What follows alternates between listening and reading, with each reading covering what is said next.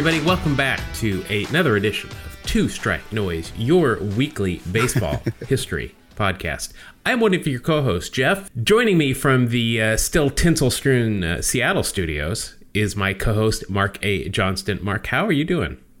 Hey, you know what? I'm feeling much better than last week. I think I'm going to do a better show, but that's my goal every week, is to do a better show than the previous week until I get to a point where I say, I can't do a better show than that, and then I'm going to retire. Well, because, some people would say last week's show, it couldn't get better than that, but I think it can.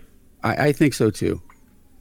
All right. Well, Mark, I like to give you an out should you not want to talk about baseball history on every show, which we've done now. This is episode 48, so we've done 48. Quite a bit of baseball history. Yeah. But I got an option for you. I really love to talk about this. They're already burning Tom Brady jerseys in New England. Should we commiserate with Patriot fans for the next hour or so? Although I find myself many times on the same level as Patriot fans. Okay, I have no idea what it's like for your team to win a championship. I don't think they need any co-commiseration. So let's do the baseball thing. So unfortunate news last week. I'm sure if you follow baseball, you saw this, that Don Larsen passed away last week. Don Larsen, of course, authored the only perfect game in World Series history. He did that in Game 5 back in 1956 for the New York Yankees.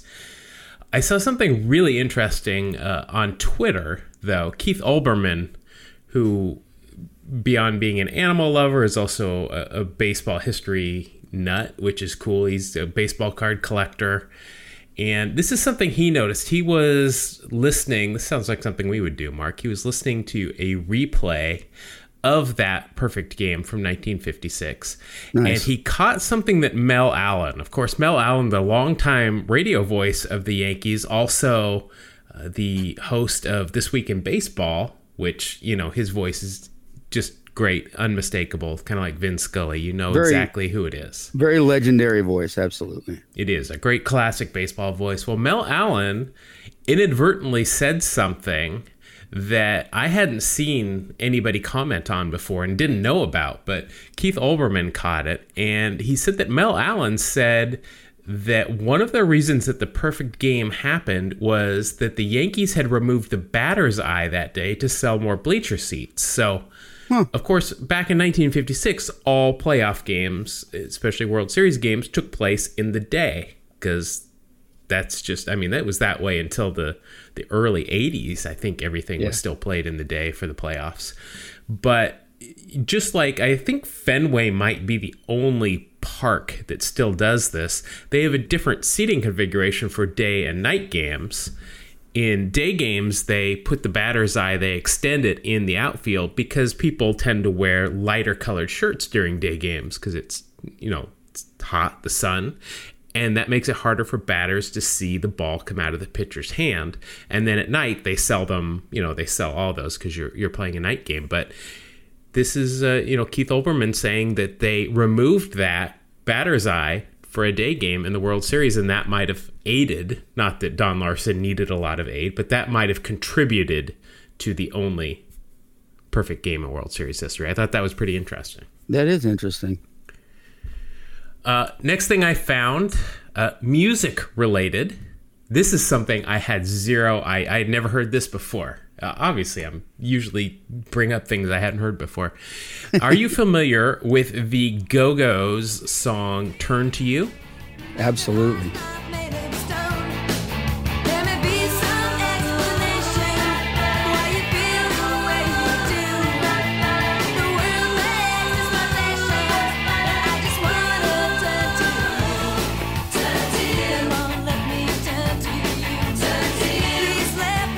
It's a single put out in 1984. Of course, the Go-Go's, an all-female pop band. Belinda Carlisle, Jane Wiedlin, probably the two best-known members of the group. Well, it was also Charlotte Caffey was a member of that group. And Charlotte Caffey, at one time, dated Bob Welch. Whoa. The longtime pitching coach, longtime pitcher for the Dodgers, the A's, of course, is where I know him best. Well, this song was written about him and their kind of brief relationship that they had. Bob Welch had a pretty well-known struggle with alcohol throughout his career, and it apparently affected their relationship as well. But Charlotte Caffey said, "I really enjoyed his company. One of the songs on this album was written about him, Turn to You. It was really close to my heart. We were on tour with Vacation, and I wrote about him because he really touched me, and I thought he was a great guy." So I had no idea that I clearly was written about Bob Welch. So now we know that Turn to You by the Go-Go's is about Bob Welch. It's about Bob Welch, yeah. That's crazy. Last thing that I saw that I thought was kind of cool. This is from, and I'm sure you caught this when it came out. This is from the Sporting Life, December 19th, 1891. I remember that episode or that issue. This issue was a classic when it came out. Well, there is a story here. What is one of the things that people that watch baseball constantly argue about and have done so for the past 40 years? It's the designated hitter, whether it's a good thing, blah, blah, blah, strategy. Oh, I can't watch American League. I can't watch National League. So of course, I think I've made note that I fall into I love the DH pool. I just, National League baseball is not that interesting to me. I think you're in the same frame of mind, but I'll let you speak to where you stand on this. Well, I was raised a strict no DH-alist. But I have really come around with the appearance of some great hitters who we wouldn't have been able to see without the DH. Like Bartolo Colon. Like Bartolo's Colon and Edgar Martinez and Buddy Biancalana. Buddy Biancalana. We need to work him into every single episode from now on. So let me read you a paragraph from this article in 1891. This is a quote. "Every patron of the game is conversant with the utter worthlessness of the average pitcher when he comes up to try and hit a ball. It is most invariably a trial and an unsuccessful one at that. If fortune does him a favor with a base hit, it is 10 to 1 that he is so winded in getting to first or second base on it that when he goes back to the pitcher's mound, it is a matter of very little difficulty to pound him all over creation." So not only are they saying they're not good hitters, but should they actually get on base, they're so out of shape that they won't be able to pitch the next half inning and they'll get pounded. Both excellent points. Somebody making an argument for the designated hitter in the 1800s. That's impressive. 1891, this kind of language was being used. That's what? That's about 80 years before the DH actually went into practice. But I thought that was pretty funny. See, folks, who else is going to tell you this stuff? Who else is combing 1891 Sporting Life articles? There was a really good one in there about polo, I believe. Marco Polo? No. It was about, don't you own a horse, a polo pony, and all that stuff? Is that someone else I'm thinking of? Oh, okay, never mind. Must be someone. Yeah, but that does give. Maybe we should do a competitive Marco Polo podcast. Ooh, that may be fun. Do it through Wi-Fi. Could be anywhere in the world. Yeah, that sounds like fun. I'll mark that down for later exploration. All right. So this is our first show of the new year. Happy 2020. Happy 2020 to you too, sir. It's been an interesting one already, just a couple of days in. But of course, New Year's resolutions. I thought it might be interesting if we both came up with a New Year's baseball resolution. I've got mine figured out. What are you going to do? I'm going to let you go first. What's your New Year's baseball resolution? Well, I decided that I need to resolve to pay more attention to National League Baseball. I don't know. I do a podcast about baseball, and I don't know enough about the National League. So that's my resolution. That was 100% the first thing that came to my mind. I'm like, all right, the Padres have done a lot this offseason. They got some young guys, probably need to pay attention to them. But beyond that, I was like, I'm probably I need to watch a couple more National League games just for fun.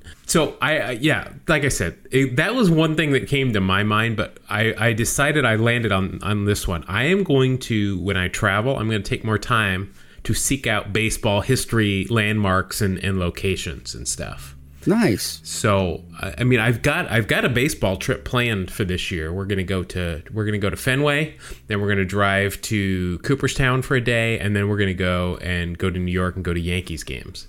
Oh man, that's awesome. That that'll kind of take care of itself. But like I've already decided when I'm in Boston, I'm gonna seek out where the South End grounds used to be. When we're in New York, I'm definitely gonna seek out where the Polo Grounds and Ebbets Field used to be.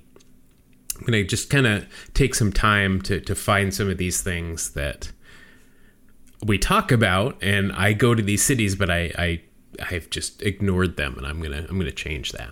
That sounds like fun, man. Yeah, I'm excited about that.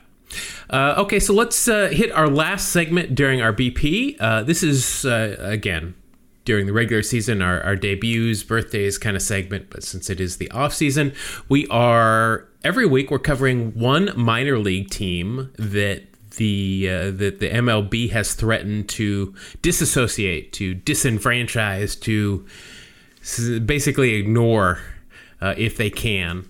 And this week's team is the Burlington Bees. The Bees are a Class A affiliate of the Angels. So there's a lot of letters going on there. Burlington is a city in Iowa. It is the county seat of Des Moines. It's a pretty small city. The population is only 25,000 people. But they've got this Class A team that has been there, get this, since 1889. Wow. So it's another one of these teams that has been in a city for a very long time, similar to Chattanooga from last week. Right. So when they came into being in 1889, they were known as the Burlington Babies, which I would love for them to go back to that. Times have changed. I can't see that being a moniker these days. I would love it, though. You could have a crying baby on your hat. It's a great logo. Be known as a whiny team, though. Yeah, what? I mean, we got the Red Sox already. Oh, that was. I should be nicer to Red Sox and Yankees. That's another thing. Yes, the Yankees, aka the Bronx Whiners. So eventually they became the Burlington Bees. They've played in the Mississippi Valley League starting in 1924.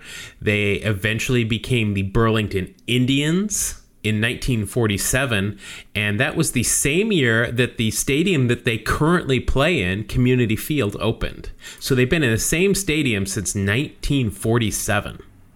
Wow. They've done a lot of updates to the stadium since then, I might mention, especially in the last decade or so. They've spent millions of dollars to update the stadium, which I think is one of the things that MLB is complaining about, that some of these stadiums have old facilities, but they're still being maintained. They've been an Angels affiliate since 2013, and literally they, as you can imagine, having been around since 1889, they've been affiliated at some point with just about every club in Major League Baseball. A couple of Hall of Famers have played there, Billy Williams of Cubs fame and Paul Molitor of...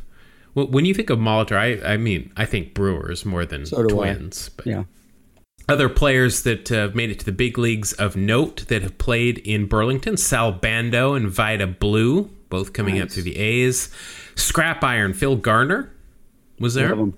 Hopefully future Hall of Famer Larry Walker played there. Ruben Sierra, Javi Lopez of the Braves that we mentioned just a couple of episodes ago. And current players for the Royals, not current for the Royals, Mike Moustakas and Salvador Perez, who is still with the Royals. Currently managed by Jack Howell. You remember Jack Howell, the California Angels? Yeah. And their general manager is Kim Parker, who is unfortunately one of the few women in the front office of Major League Baseball, but she is the general manager. She's been working with the Burlington Bees since she was 18 years old and was just named the Rawlings Female Minor League Executive of the Year. That's awesome. Just some colorful history of things that you could do if you happen to go to a game at Community Field. You can snack on something called the Lippy Dog, which is a must-have if you go to a game on Thursday, between Thursday or Sunday. It's a giant fried chicken tenderloin that is dipped in buffalo sauce and then served on a hot dog bun with either blue cheese or ranch dressing. Okay, that sounds perfect for me. I'm a big buffalo wings guy. Doesn't that sound good? Yeah. Sounds amazing. I am in with that. The Lippy Dog is the bee's take on the chicken lip. There's a lot of lips going on here. The same item is also served on a stick instead of a bun throughout the state, and it's only $5, and it cannot be found in any other stadium in the country. Wow, that's awesome. Now, I do not like meat products served on a stick, so I'm going to go with the bun option. I'm going to go with one of each, man. Double fist that. Right. Also, there's somebody named Dancin' Bobby that you got to look out for if you go to a Burlington Bees game. He dances to every song that is played over the PA system. I've got some video. I'll link it in the show notes if you want to see it. This is the video that I'm going to link is from when they were an A's affiliate because he's wearing green and gold. So I'm down with that. Dancing Bobby. Dancing Bobby. All right. So that'll do it for our hopefully stick around minor league teams. We did start a new segment last week that we called Things That Make You Say, do I really care? I think I've changed it. I think the name of the segment is now going to be Things That Make You Say, I should Google that. A little bit more positive. So last week I asked from 1980 through 1999, who led the league in games played as a catcher? Yes. You have any thoughts on this? That's a pretty big time period. Yeah, I had a guess, and I intentionally did not look it up, so I very well could be wrong. But I was going to guess Carlton Fisk. Carlton Fisk did not make the top two. I only listed the top two. I didn't remember it. He's not in the top two. He's not in the top two. Leader in the clubhouse from 1980 through 1999, Tony Pena caught 1,988 games. Sure, that makes sense. And now my theory is because of his unique catching stance where he would often just sit on the ground, it saved his knees so that he could catch more often. That's definitely a possibility. If you haven't seen it, folks, use the Google machine and take a look. It's pretty fun. He kind of does the splits a little bit, keeps his right leg out behind him, and easier on the knees overall, I would imagine.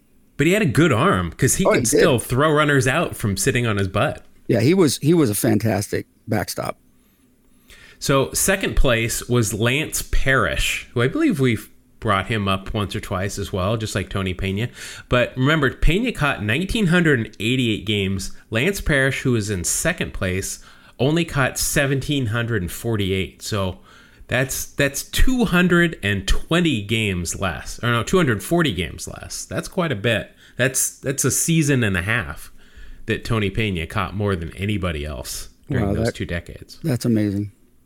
All right, so now that leads us to our next question that we will answer next week. Now, Mark, you are covering a specific year this week. You're covering 1999 because you're a big Prince fan. Oh, huge. So I've got a question here related to 1999. All right. So the question is, and again, we'll reveal the answer next week. So this is a cliffhanger. Which rookie led Major League Baseball in wins in 1999? I actually know this, so you do. All right. I won't say. It's an impressive total. It is. John Rocker was a rookie this year, but it was not him, thankfully. But there you have it. So come back next week. Which rookie led Major League Baseball in wins in 1999? Now, this is part of my notes, so I guess I should skip that part. Oh, wow. I talked about rookies. I'm going to talk about rookies, but I can dance around it. Okay. Yeah. Well, we'll just go with the flow. See what you come up with. So, with that, let's wrap up BP. And Mark, it is this was originally going to be your topic last week, but you were ill and sounded like you were not too happy to want to talk too long about any subject. So we've saved it for this week, and you're going to tell us all about the 1999 season. Yeah, I was going for like an iconic year, not necessarily in baseball, but because we just had New Year's Day, and everybody screamed and yelled themselves purple the night before, and then woke up the next day and they still had the same bills and still had the same amount of money in their checking account. So nothing actually changed, but we like to pretend it does. So I went with the biggest celebration we've had for a new year, and that was 1999. It was an interesting year as far as Y2K goes. Everybody thought that everything was going to error out. Computers were going to go completely frazzled. And I think there was maybe one incident in Terre Haute, Indiana, and nothing happened. Now, question, did you, I didn't think anything was going to happen, but I did turn my computer off about 10 minutes before the new year. Yeah, I had mine off for the evening. And I stayed away from any electrical outlets. You went down I have no idea why. In the bunker. That's right. So I decided let's recap the 1999 season. So they were coming out. Baseball's coming out of a horrible season in 1998, terrible season. And I say that because the Yankees won the World Series in 98. They beat the Padres in 4 straight games. It was not a fun World Series to watch, unless you're a Yankees fan, and then, good for you. There was we were introduced to some pretty good players in 99. There were some talented rookies. The Royals sent out a guy who ended his career with a 69.6 WAR. And in 99, his rookie year, he would hit 293, 22 home runs, 108 runs batted in, and stole 27 bases. Any idea who I'm talking about? I do, because I did some research for that question. And I believe he's a freshly minted manager for the New York Mets. You got it, man. So Carlos Beltran, with an amazing rookie season, went on to have an amazing career. 99 also saw some other rookies, Torrey Hunter, a guy named Raul Ibanez, who I became a big fan of.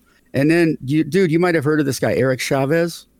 Eric Chavez, yes. So some pretty good rookies. And something happened that previous offseason that I remember being bothered by, and that was the debut of a guy named J.D. Drew.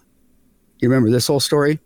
He had been drafted 3 times. Usually, it's not unusual to see someone drafted twice, once out of high school and then again out of college. And so he was drafted in that manner. He was drafted out of high school by the Giants and then 3 years later by the Phillies, and sat out the entire season instead of playing due to contract disagreements. And I remember that really bugged me.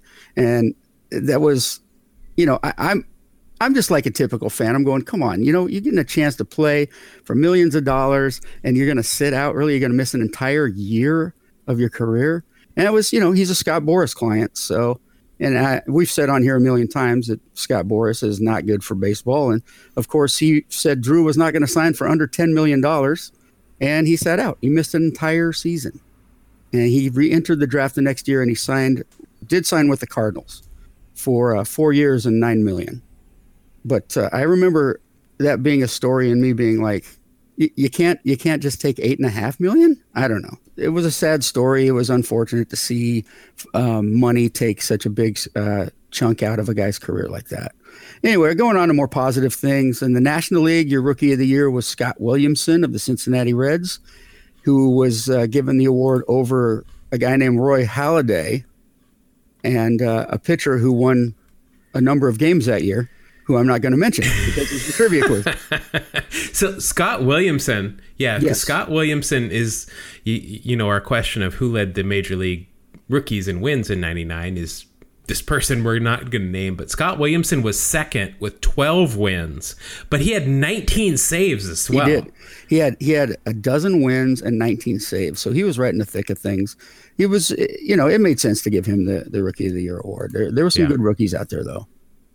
Here's interesting. This is because we were talking about how in the 80s it was more of a pitcher's era. 99 was the first time in 49 years that a team scored over 1,000 runs in a season. So the Cleveland Indians scored 1,009 runs in 1999. They had 4 players on their team with 100 runs batted in. You remember that team? They were just talented, just top to bottom. All right, so four guys with 100 plus RBIs on that team. Yes. I'm gonna guess. Well, my first guess was Albert Bell, but I'm not sure if he was on that team anymore. He was not on that team. Okay, well, there goes that. I'm going to guess, I don't know if Carlos Baerga was on that team anymore. Cheese Baerga was on the team, but only had 63 plate appearances that year. Oh, well, then he's certainly not going to drive in 100. Jim Thome, I know, was on the team that year. Yes, Jim Thome drove in 108 runs. And if Bell and Baerga weren't on that list, I'm not sure. I'm sure Kenny Lofton didn't drive in that many runs. Now, Manny Ramirez had 165 ribbies that year. Oh, that's right, Manny. And good production out of your second baseman, Roberto Alomar, with 120 RBIs. Oh, Robbie Alomar. And then the one that no one's going to think of, because I couldn't, Richie Sexson. Yes, Mariners legend Richie Sexson. 31 home runs, 116 RBIs. Was that his final year with the Indians, and then he went to the Mariners with probably for big money? I believe so, yeah. And he came here and I think he had one decent year, and then bat speed. I was going to say caught up with him, but it's the opposite. So. But anyway, the Indians were a really good team. It was a very high offense here. Just to give you an idea, though, compared to nowadays, okay, there was 5,228 home runs in 99. Okay, in 2019, 6,776 home runs. Yeah. So Major League Baseball found a way that the players didn't have to juice this year. Yes, that's right. Almost 1,200 more home runs hit this season. And actually, the previous record was set in 2017. And in 2019, they hit 671 more home runs than the previous record in 17. So 99, of course, we did the episode on 98 a couple of months ago. But I mean, 99, McGuire and Sosa were still going at it. Oh, sure. And you know, the usual cast of characters from 98, Griffey, and I don't see Bonds. Bonds must have been hurt that year. I didn't see a whole lot about Barry Bonds. Then again, I kind of avoid him a little bit. I just sorted by home runs for 1999, and he is not in the top 30. So I'm going to assume that he probably missed most of the year. So your division winners that year in the AL were the Yankees, who won 98 games, the Indians, who won 97 games, and the Texas Rangers, who won 95 games. In the National League, we saw two teams win 100 games. The Braves were 103-59, and the Diamondbacks were 162. The Astros won the other division, 97 wins with 65 losses. So those are division winners. The wild card in the AL was the Red Sox, and the wild card in the NL, the Mets defeated the Reds in a one-game tiebreaker. So they played 163 games each, and the Mets won that game and ended up with a record of 97-66, as opposed to Cincinnati, who finished 96-67. I remember that Braves team. This was the first year I worked full time for the Braves. Oh man, it was 99. I bet some craziness went on. It was fun sitting right behind Javi Lopez, seeing, Smoltz, Glavine, and Maddox pitching every day, and that was I remember that season very well. No doubt. Yeah, that was a fun year. That's part of the reason I wanted to talk about this. In the Yankees did defeat Texas, and Boston actually advanced, and the Yankees defeated Boston to go to the World Series. The Braves went to the World Series through the Diamondbacks and Mets, and unfortunately, the Yankees dominated the postseason once again by sweeping the Braves in 4 straight to win their second consecutive World Series and 8 straight World Series games. Got to give them credit. That was impressive team. I remember that very well. I remember that was because that was my first World Series that I ever went to. Oh, there you go. So I just have a list of some interesting things that happened in 99. April 4th was the first regular season game ever played outside the U.S. or Canada. The Rockies opened the season by playing the San Diego Padres in Monterrey, Mexico. They have followed that tradition since then with other games overseas. A lot of them. Yeah, I think they returned to Monterrey. Somebody, I forget who, I think it might have been the Padres, played Monterrey this year, and then the usual games in Puerto Rico, and of course Japan, and London. My God, they played everywhere, huh? Yeah. So that was when it all started. So that's kind of cool. April 19th, something happened that everybody knew eventually would happen, but nobody wanted to try and predict when. The Baltimore Orioles' Cal Ripken Jr. was placed on the disabled list for the first time in his 19-year career. So his consecutive game streak ended in September 98 at 2,632, and then he hit the DL in 99. He was the Iron Man for a long, long time, and then like reality set in. Well, there wasn't a lot of reality with him. Do you remember who took his place at third base? Wally Pipp. Wally Pipp. No, that is incorrect. Oh. Ryan Miner. Oh, okay. Ryan Miner. How'd you like to be that?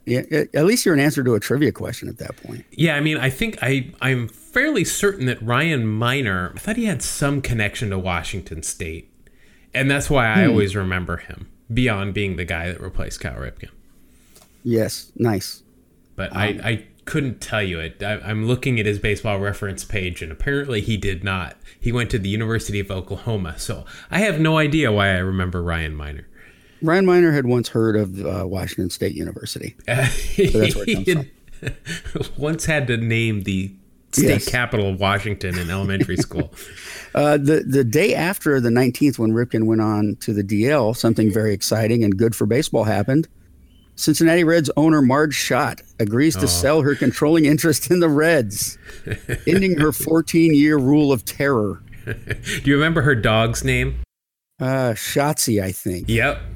Her dog. And for those of you who don't remember, it was a Saint Bernard, wasn't it? It was a big dog, and it would go everywhere with her. It would go on the field, and of course, this is when they had at Riverfront Stadium there, the AstroTurf, and it would go and do its business on the field, and the grounds crew loved it.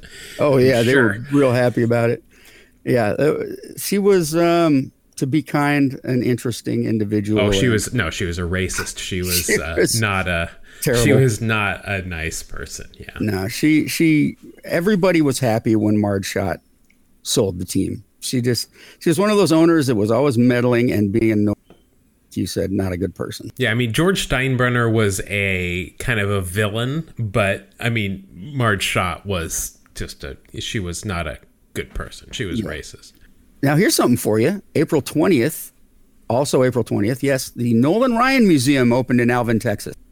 Never heard of him. He was a pitcher for a couple different teams. I am vaguely familiar with this Nolan Ryan. All right. And then April 23rd, something happened that we have spoken about a number of times, I believe. The St. Louis Cardinals defeat the Los Angeles Dodgers 12-5. In the game, third baseman Fernando Tatis sets a major league record by hitting 2 grand slams in a single inning.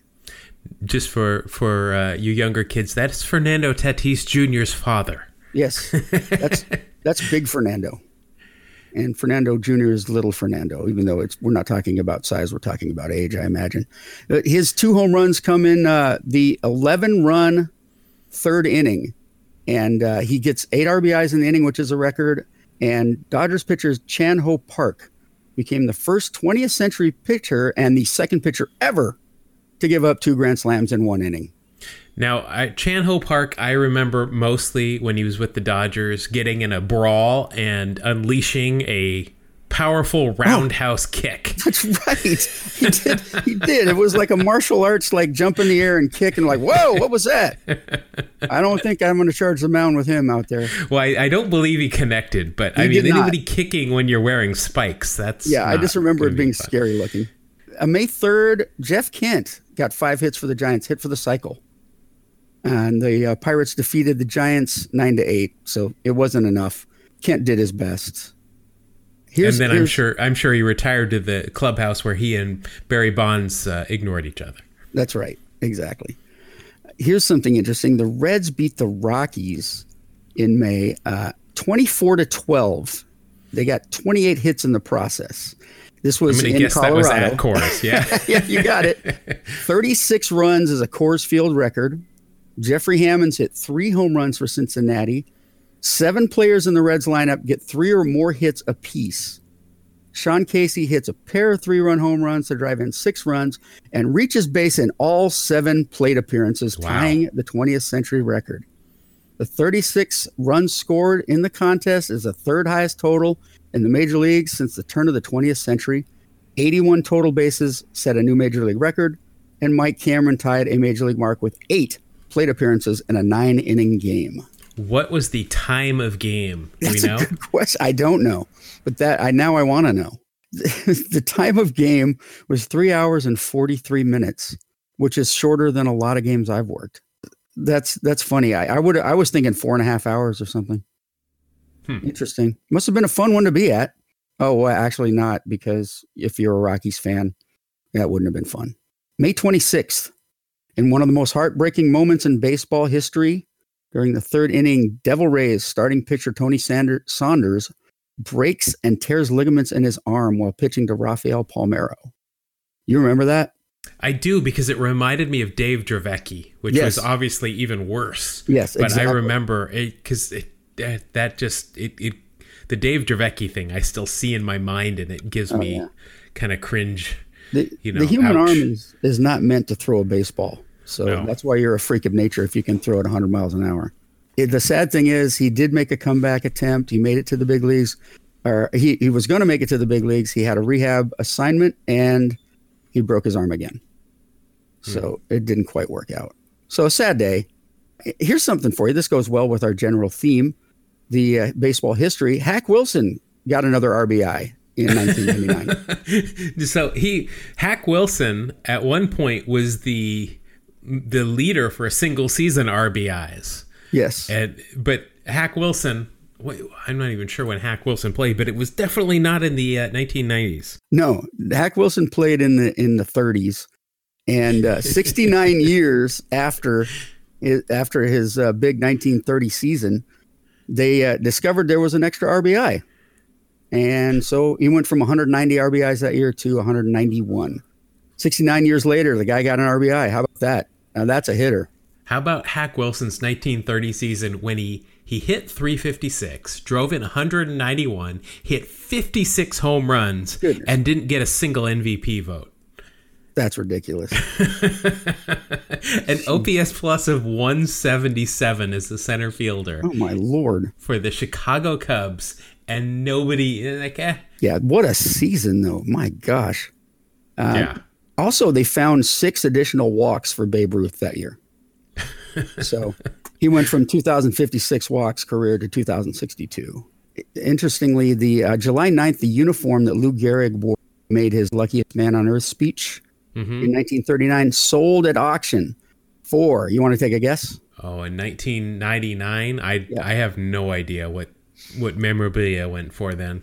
$450,000. Oh, I was going to guess $1 million plus. But. Yeah, $450,000, actually specifically $451,541.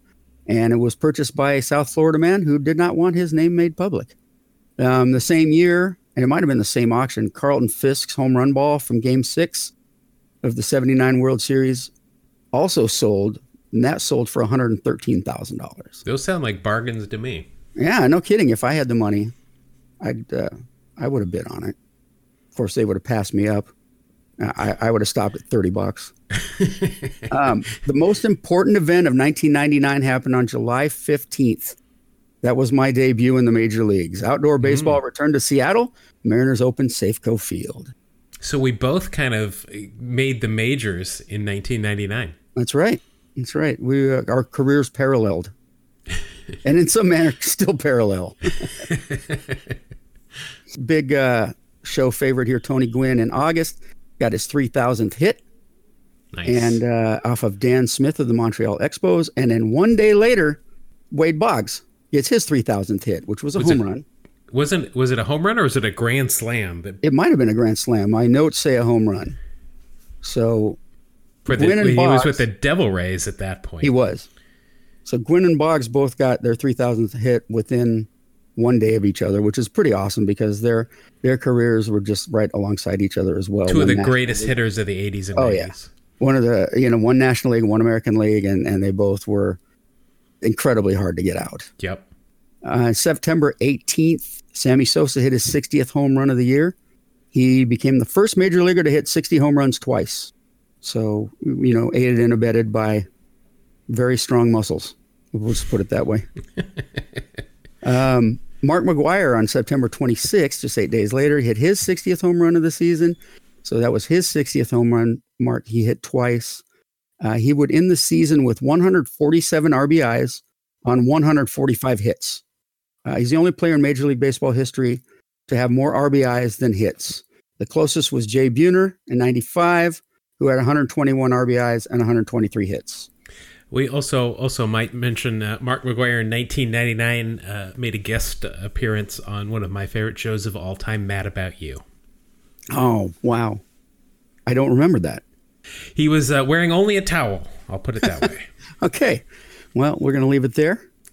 And actually, the season finished with McGwire having 65 home runs and Sammy Sosa was 63. So McGwire won that home run battle. September 30th, the Dodgers defeat the San Francisco Giants in the final game ever played at Candlestick Park. That was a sad day, but things moved on. You've been to the new park. I've been to the new park. It's pretty cool. Yeah, I've been to the old park as well. That's where I went to my very first professional baseball game, and it was not a great place to watch a game. A lot of wind and a lot of cold. Yeah, it was, but it was a classic, legendary place. It's a little more fun, a little more relaxing. It's fun to look back on it. It's fun to look back and reminisce about it. It would not be as much fun to watch a game there. That's it. October 9th, the Astros played their last game in the Houston Astrodome, and they moved on to what was then Enron Field in downtown. Enron Field. Enron lost their naming rights when they lost everything. So that's a whole story for a different podcast. But that was their last season in the Astrodome, again, fortunately. Hall of Fame inductees in 99. Not bad. How about George Brett, Robin Yount, Nolan Ryan, and Orlando Cepeda? Wow. Yeah, that's great. If you give me those four players and just a bunch of scrubs, I will put my money on that team. It was a fantastic year for the Hall of Fame, no doubt about it. Give me those four players and the rest a team of Garth Iorgs, and I will put my money on them. Yeah, I'm with you. That's a pretty cool class of 99. And then just because I always have sad endings, in 99 we lost a few players, passed away. Joe DiMaggio, Pee Wee Reese, Catfish Hunter, and the legendary Max Patkin. Oh, well, that's another team that I would put with give me some Garth Iorgs.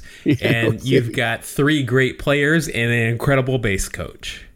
Yes, and my final note, because we have listeners in Japan, in 99, in the Nippon Professional Baseball League, the Fukuoka SoftBank Hawks defeated the Chunichi Dragons in 5 games, winning the number 50 Japan series. So I think the Hawks won the Climax series this year as well. There you go. So that was kind of my wrap up of 99. I remember it fairly well, but going back and going through and reminiscing about it was pretty fun. Yeah, that was. I didn't realize that we both kind of debuted in the working for big league teams on the same year. That's pretty funny. You probably had the same year rookie card too. Well, that was great. Yeah, 1999 is. I think it was as we talked about in our 98 episode, PEDs is really kind of still the main topic when you go back and look at these seasons and some of the incredible numbers that were put up. But that was fun going through those individual games and remembering some of those guys. Yeah, I sort of danced around the PEDs and just stuck. But yeah, it was a huge issue and a huge negative in baseball history. It's funny because I've been, posting on social media for the last week our 1980s retrospective, and instead of PEDs, it was still greenies at that point. Was the clubhouse? Don't ask, don't tell. Oh yes, good stuff. Good job. Thanks. And 1999. It was a party all year. It was. All right, so now we're going to wrap up that segment, and we're going to head into one of our most popular segments.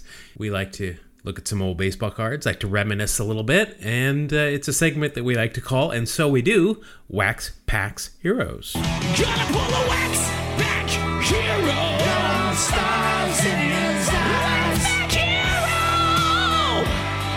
All right, so in this segment, we take a couple of wax packs, generally from the late 80s, early 90s. We open them up, we assign a value to each card, and see which of the two of us can come up with the biggest retirement fund out of the two of us. We do have a couple of extra rules. One, if the card is a Hall of Famer, you get an extra 5 cents. If the player is sporting a lip brush, aka a mustache, there's 1 cent extra. New rules that we've implemented in the last episode: if they are wearing real stirrups, you get an extra cent, and if they are wearing fake 2-in-1 stirrups, you get a minus 1 cent. We had our first minus 1 cent card last week. But, yes, we did. That's Last week was a battle. I mean, it was a comeback that I lost, but it was still, I can acknowledge, it was a heck of a game. Yeah, that was a big. I had nothing until I pulled that Griffey rookie. It wasn't a rookie, but a Griffey second or third year card, and pulled it out late. So the standings right now, I'm up 9-8. Yes. So we'll see where this goes. Today we are going to be opening some 1988 score cards. These are one of my favorite sets, because the pictures are just incredible. I really like it. We are, of course, using a May 1992 Beckett Baseball Card Monthly so that we have some value to these cards. We do put these up on YouTube when I can get around to it. I know I'm a week or two behind, so I apologize for that, but you can check out the show notes. There'll be a link to our YouTube channel as well. A little bit different camera angle today. Having some problems with the camera rig, so a little bit lower angle. So I'll have to show you the cards a little bit differently. But Mark, I've got 2 packs here of 1988 score, one in my left hand, one in my right hand. I'm going to give you the option of choosing the one. I'm going to go with the right hand. Okay, you want the one in the right hand. I'm going to give you another option. I'm going to say, do you want me to open your pack first, or do you want to open your pack second? I'd like to be the home team this time. Okay, because I realize that I always open mine last. So. Yeah, that'd be fun. A little switch off for me. Break the monotony. All right, so of course this is, we're playing Wax Packs Heroes, but of course Score never had Wax Packs, so I will open this. I can see I've got an Yvonne Calderon in the back, so that's... Bubbling Calderon. All right, so here we go. First card, I remember seeing this card many times. He has definitely got a mustache because he has got a full beard as he always did. And we talked about this guy last week. Relief pitcher for the Minnesota Twins, Jeff Reardon. Yeah, baby. All-time saves leader at one point, Jeff Reardon. That's right. Yep, and he always did have that full beard and mustache. He did. So this card is worth 3 cents, and he does have that mustache. So that is a 4-cent card. Not a Hall of Famer. No. Might have been thought of one at one point in his career, but not a Hall of Famer. Next, we have got center fielder for the Toronto Blue Jays, Lloyd Moseby. Wow, I don't remember a whole lot about Moseby. I'm sorry, I had to go back. That Jeff Reardon card, he is, it's a full body shot. He is wearing real stirrups. Oh, look at that. Taking him to 5 cents. Yeah, that's a 5-center. I forgot about our new rule there. This Lloyd Moseby card is a great card because they're still playing, I believe, at Exhibition Stadium in 1988. Oh, yeah, sure. Oh, well, no, I don't know. That might be Skydome. I thought Skydome opened like in 88. So maybe this was taken in 87. Not sure, but it's a good picture. It's an out there. The roof is open if it is Skydome. It's a good looking picture. Lloyd Moseby does have a mustache, most definitely. Lloyd scores. And with this new positioning, I'm having a hard time seeing the value. That's not worth anything, but he does have a mustache, so that is 1 cent. I'll take it. Next, we've got Kevin Alcaseitzer. Kevin Seitzer, yes. Messed that one up. He was a good hitter. I think he went on to be their batting coach. He was. He was a while ago. One of those guys that was a righty that could hit righties pretty well, I believe. Unfortunately, not any value in 1992, but he is wearing real stirrups. Well, that's good. Yeah, so there's another cent for me. Here we go. Our first Mariner of the pack. This was in the Mariners. These were my favorite. I love the Tridents, but I love the Mariners uniforms here. They just had a light blue hat or helmet with a gold S on it. Yep. I like these uniforms. Scott Bradley. Didn't we discuss Scott Bradley the last two shows? I think he has come up a couple of times. He is the most discussed backup catcher in the history of Two Strike Noise. So I'm going to guess that card's not worth anything. He is wearing real stirrups, though. Well, again, scoring a point from an unexpected source. Yeah, now that using my superpowers, I can tell is at Old Milwaukee County Stadium because Nice. I can see what the fence is kind of like over by the dugout. Speaking of Milwaukee County Stadium, this might have been in the same game. DH for the Brewers, Cecil Cooper. Cecil Cooper could hit. Let's see. Cecil Cooper does have a mustache. Cecil Cooper, I did not know this, debuted in 1971. Wow. So this was Coop's 16th year in the big leagues. At this point, he had hit 241 home runs, had a career batting average of 298. Yeah, he could hit, man. That's pretty impressive. I remember always being scared when he came up to bat, if he was playing against one of my teams, because he was a tough out. Now, I do want to compare. No, it looks like these were taken on different days. Same stadium, different days. But that is worth 2 cents because he does have a mustache and he is wearing real stirrups. Nice. Got our great moments in history. Wrigley Field, October 1st, 1932. Babe Ruth's called home run, and it's called in quotes because, of course, he did not actually call it. Now we've discussed this guy, one of our favorite kickers in Major League history. Outfielder for the Reds, even though here he is clearly playing first base, Paul O'Neill. Oh, yes, Paul O'Neill, the man who never took a single called strike that was accurately called by the umpire. Definitely not. Also not wearing a cotton uniform here, surprisingly enough. Oh, yeah, interesting. I thought cotton was king. That card is worth 4 cents, however. All right. Of course, we are referring to his appearance in Seinfeld. I think we're just going to have a Seinfeld episode at some That's point. a good in the near idea, future. yeah. I think that'll be fun. Next, we've got Rafael Santana, shortstop for the New York Mets. Remember, he was a member of the 88 World Series team. That's right. Yep. He is wearing a mustache. He is also wearing some very nice real stirrups. I'm going to guess he is not worth anything. He's Probably not, not. but that is 2 cents for me. This is I'm doing okay here. Good. I am currently at 16 cents. Here we go. Another guy we've discussed many times, the wearer of mustaches, outfielder for the Minnesota Twins, that later went on San Francisco Giants, Dan Gladden. Dan Gladden, sure. Yep, he was kind of a smaller guy, but he was quick, if I remember right. He was a big fan of the mullet as well. Oh, throughout his yeah. entire career. This was mullet central time here, folks. Either a mullet or a mustache, or if you're Dan Gladden, both. One of those rat tails, too, that used to come off the back. Next, we've got pitcher for the San Diego Padres wearing their brown and orange jerseys, Mark Davis. Mark Davis, wow. Drawing a blank. We talked about him the other episode because I questioned, is that Mark Davis or Storm Davis? Oh, that's This right. is Mark Davis. He is wearing some real stirrups. That's the only value I'm going to get out of that card. Next pitcher, lefty for the Montreal Expos, Bob McClure. Wow. We've had him several times, and he is the ultimate unremarkable. common. The ultimate common. Yep, but he is wearing a mustache and real stirrups. I'll take it. So there's Man, you're getting 2 points a card here. Yeah, I know. I'm stringing some singles together here. Next, we've got another lefty pitcher sporting real stirrups for the St. Louis Cardinals, Tim Conroy.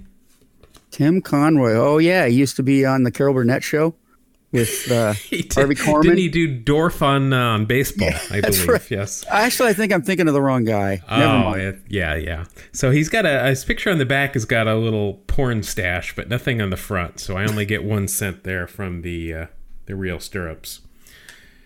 Next, we've talked about this guy before, Ron Kittle. Oh, Ron Ma Pa Kittle, sure. He came up. He was like a pure power man. He was supposed to come up and hit 35 home runs a year. And Yeah, so he had some pop. Yeah, he came up with the White Sox, only played in 20 games his rookie year, but after that he went 35, 32, 28, and 21 home run wise. So yeah, he had a couple of big seasons. He has got those science teacher glasses on in the back, though. Sweet. Yeah. The Eric Dickersons? No, those are sports specs, and those are a lot smaller than this. I got you. But card is not worth anything from Beckett, but he is wearing real stirrups. And it's, again, at Old Milwaukee County Stadium. That's apparently where Score sent their American League photographer. Yes. Now, this is a guy I do not know this name. Center fielder for the Cubs. Wearing real stirrups. Bob Dernier. Or if he's French, Durnay. Wow. You didn't just make that up, right? I did not. I am looking at it right here. That is that is a 1 cent card, though, because of the stirrups. I'm at a loss. I do not recognize the name. I don't either. Now, here we go. This guy is just retired from managing the San Francisco Giants, but is already being mentioned as possibly being a candidate should the San Diego Padres struggle to get out of the gate next year as taking over for their as their manager, Bruce Bochy. Oh, catcher. No, Bruce was a catcher when he played. Yep. That popular trend of catchers being managers. Yep, because they might wear the tools of ignorance, but they generally are pretty smart. Yeah. Well, catchers know hitting and pitching. Yep. So here he is wearing real stirrups, wearing a mustache, and wearing science teacher glasses. Is that going to be our next? Might have to be, yeah. Our next one. Bruce Bochy, though, I don't believe that's going to be worth anything. It is not. So that's just 1 cent, or no, 2 cents for the mustache and the stirrups. Oh, here we go. El Presidente. Dennis Martinez. Here he is with the Expos. He Yes. is in mid windup, his knee about just a couple inches below his chin. This is taken at, looks like we just talked about Candlestick Park. Yep. Looks like that's where he is.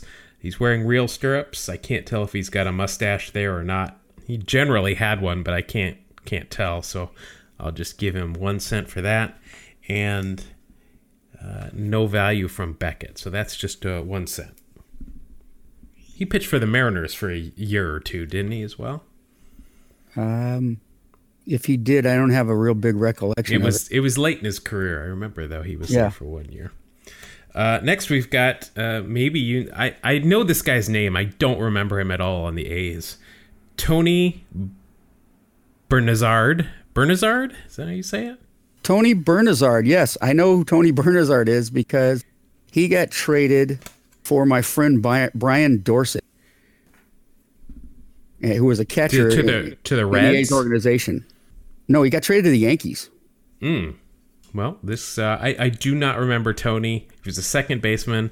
He does have a mustache, but that's really it. Came up with the Expos, played with the White Sox, and then the Indians, and then to the Athletics. And then my final card is the aforementioned Ivan Calderon, who here again is a good-looking picture. He's got a mustache. He's got some... Wow, I want to say... I'm having a hard time determining if these are real stirrups or not. I believe they are. I can see some space in between them on his left foot. So that's a 2 cent card. But you can always call in Moogie Klingman to be the deciding factor on those if you need another pair of eyes. So Ivan Calderon will get me 2 cents. Not a great pack in terms of star power. No, but lots of stirrups and mustaches. Yeah, so stirrups and mustaches got me a total of 29 cents. Not bad. That's not a bad score. It just my biggest one was the Jeff Reardon. Jeff Reardon Yes. for 5 cents. That was Yep.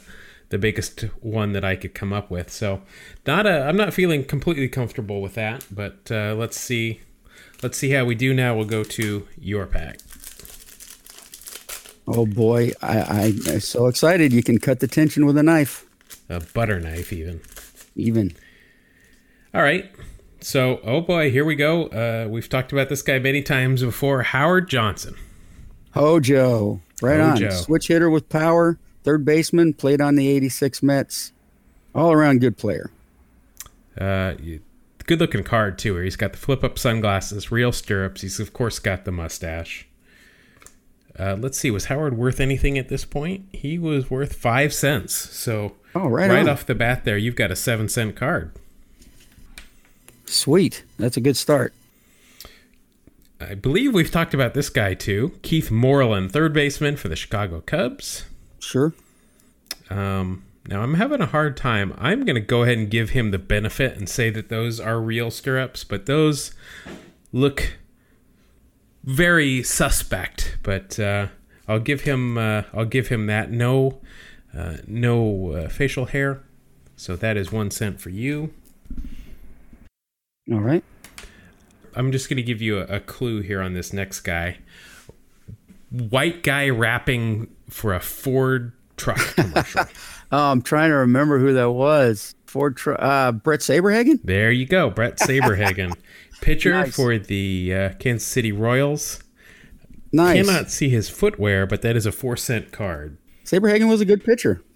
Yeah, I would list him as a dominant pitcher in the late 80s, early 90s. Yeah, he was one of the better pitchers out there for sure. I just saw the head of this guy, and I knew who it was immediately. He's got a mustache. He's got real stirrups. Catcher for the Atlanta Braves, Ozzie Virgil. Wow, I remember Ozzie Virgil, but I don't know a lot about him. I remember the name being mentioned. Yeah, I remember his face more than anything else. But I think he was still on the Braves right about when we got basic cable. So That's right. he was one of those guys that I remember seeing. But that's that's a spring training picture right there. Interesting. But that is a 2-cent card for you. Next, another catcher, Lance Parrish. Hey, I wonder if he caught any games in the 80s. I wonder if he caught 1,748 games between 80 and 1999. Well, I guess we'll never know. Good looking card though, no mustache. I can't see his stirrups. This was his first year with the Phillies. Came up in '77 with the Tigers. Played through 86 with them. Had a career average at this point of 281. Not bad. Not bad. Kept him in the lineup every day. Yep. We've talked about this pitcher before. Pitcher at this point for the Texas Rangers, Bobby Witt. Bobby Witt, whose son is a big-time prospect right now.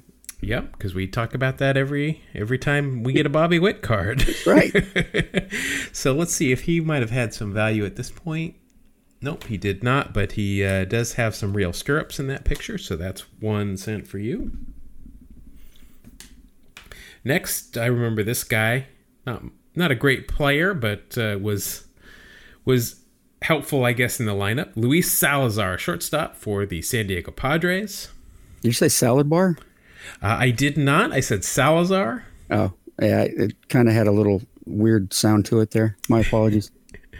Not much going on here except for some real stirrups and a mustache. I remember he's kind of not. I guess he was an everyday shortstop for the Padres in the early 80s, but at this point he was more of just a role player. Right. That's 2 cents for you. Next, Bill Wegman, pitcher for the Brewers. Oh, yeah, Wegman. Wasn't he with the Brewers for a good while? I can't tell you beyond 88, but he definitely came up with the Brewers. I may be wrong. I don't know. I just remember. I feel like I remember that name. Yeah, I remember that name. His being picture mentioned on a the lot. back, he looks like he's got a square jaw. He's a good-looking man right there. There you go. Congratulations to Mrs. Wegman, I guess. That's 1 cent, though, because he does have the... well, that's a tough one, whether he's got the real stirrups there or not. Yeah. I'm gonna give you credit for that. I'll give you 1 cent on that one. All right. Next, we've got lefty pitcher for the Oakland Athletics. This guy, I remember him more. He had some great years with the Cincinnati Reds. Jose Rijo.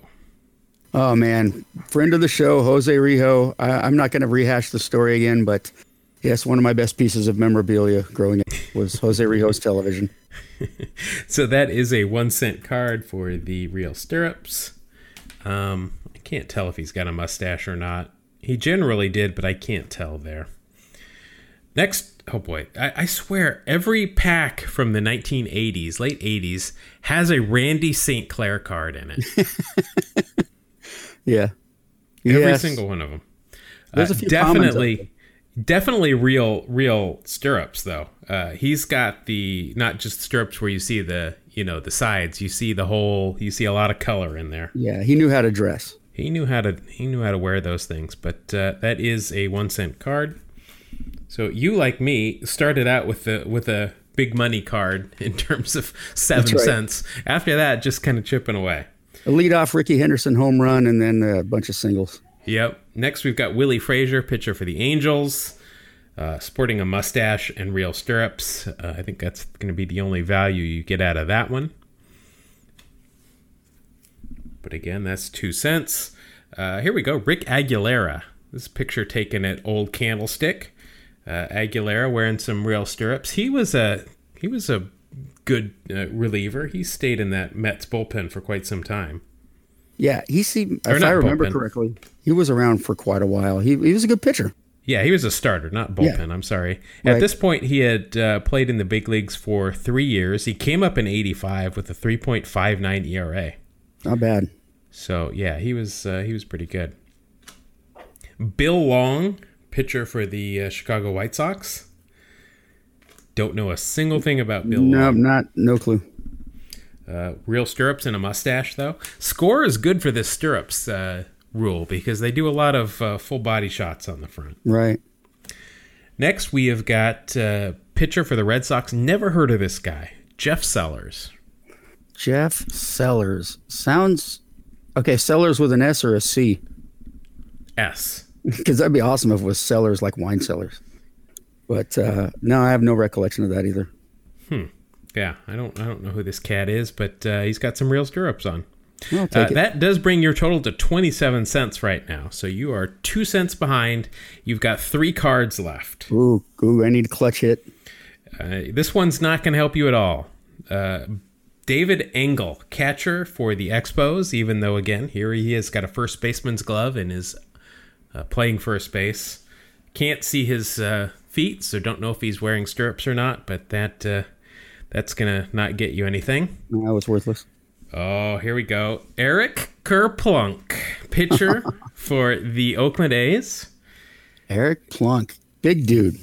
Big dude who can throw hard. Yeah, I mean, just looking at this picture, you can tell he has got shoulders that are... Yeah. I mean, he looks like kind of looks like Jose Canseco from the torso to the neck. Yeah, but taller. I remember him from Tacoma. He's just a big man. That is a big man. He has got some nice real stirrups on there. I can't tell if he's got a mustache or not. I know he usually did, and he does on the back, but I can't tell there. Eric Plunk was 6'5", 210. Yeah. Wow. That is a big guy. So that's 1 cent. So that brings your total to 28 cents going into your final card, 1 cent behind.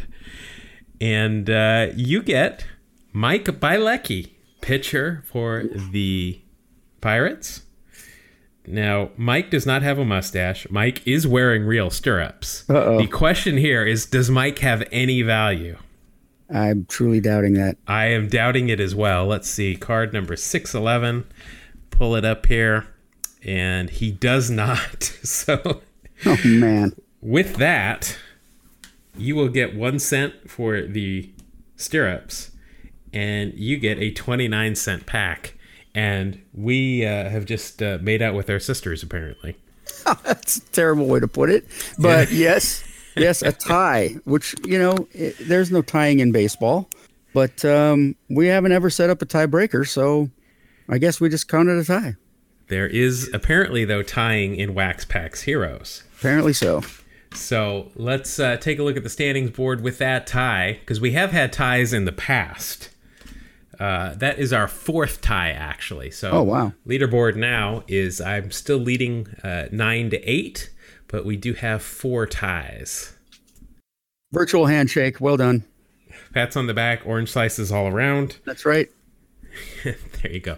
All right, so that will do it for this week's Wax Packs Hero. I did want to take 1 minute here before we wrap up the show. It is the new year, and a lot of time people will tell people what they're thankful for. So I thought we would do so. Of course, first of all, we are thankful, as always, to all of our listeners. We really appreciate you downloading and listening to us every week, as well as interacting with us on social media. I thought it might also be fun just to give a shout out to some of the other baseball podcasts that we listen to, because there are a lot of podcasts out there, a lot of baseball podcasts out there, and we've become very friendly with some of them, and there are some that are just good podcasts out there, baseball and otherwise, that, if you have some time, you're looking for some new podcasts. I just wanted to give a shout out to some other ones in no particular order here. Some of these have been guests. We've mentioned some of these before, but I want to give a shout out to the Turn a Pair Baseball Podcast, the No Crying in Baseball, Juicing the Numbers, High and Inside, Diamonds and Roses, Tipping Pitches, Effectively Wild, Baseball Beyond Batting Average, Baseball by the Book, Dome and Bedlam, the Hanshin Tigers English News, the 20th Century Movie Club, the This Week in Baseball History, Wax Ecstatic, Bat Flips and Nerds, and Ball Caps and Bagpipes, to name just a few of them. I'm going to put all of these in our show notes, along with links if you want to give any of these a listen to if you haven't before. Those are some good ones to get some good baseball information on, something a little bit different than what we do on a lot of them. But just wanted to say thank you to our listeners, as well as all the other podcast content providers out there. I know it takes a lot of time and effort to do some of these shows, so just wanted to say hey to all those guys as well. Cool. Mark, if people want to follow us, maybe talk with us on social media, they can do that. We are at Two Strike Noise. That is at TWO Strike Noise on both Twitter and Instagram. As I mentioned, we also put, when I have time, we put these Wax Packs Heroes on YouTube. You can find all of those links in our show notes as well. And Mark, I had a good time. We are getting so close to episode number 50. Do you think we should keep doing this? Yeah, I think we should. You went away there, so I'm going to assume that you meant yes. Okay. Yes, I think it sounds like a good idea to do another. Why not? All right. Well, you know what we should also do? We should do something special for episode 50. Okay, sounds good. And when I mean special, I mean something that really is special to me, probably more than other people. But on episode 50, I think we're going to dedicate it to Rickey Henderson, and we're just going to do Rickey Henderson. So I want you to start digging up some Rickey Henderson facts that you can bring to the table, and I will run us through the life and career of Mr. Rickey Henley Lee Henderson, and just talk about my favorite player. We did Nolan Ryan when we got to show number 34 for you. Yep. We did not have the insight to do Rickey Henderson when we got to show number 24. So we're gonna save it for a special episode like number 50. But beyond that, thank you everybody for listening to us once again. For Mark A. Johnson, I'm Jeff, and we will see you next week on another episode of Two Strike Noise. Thank you. God bless you. Have a great day.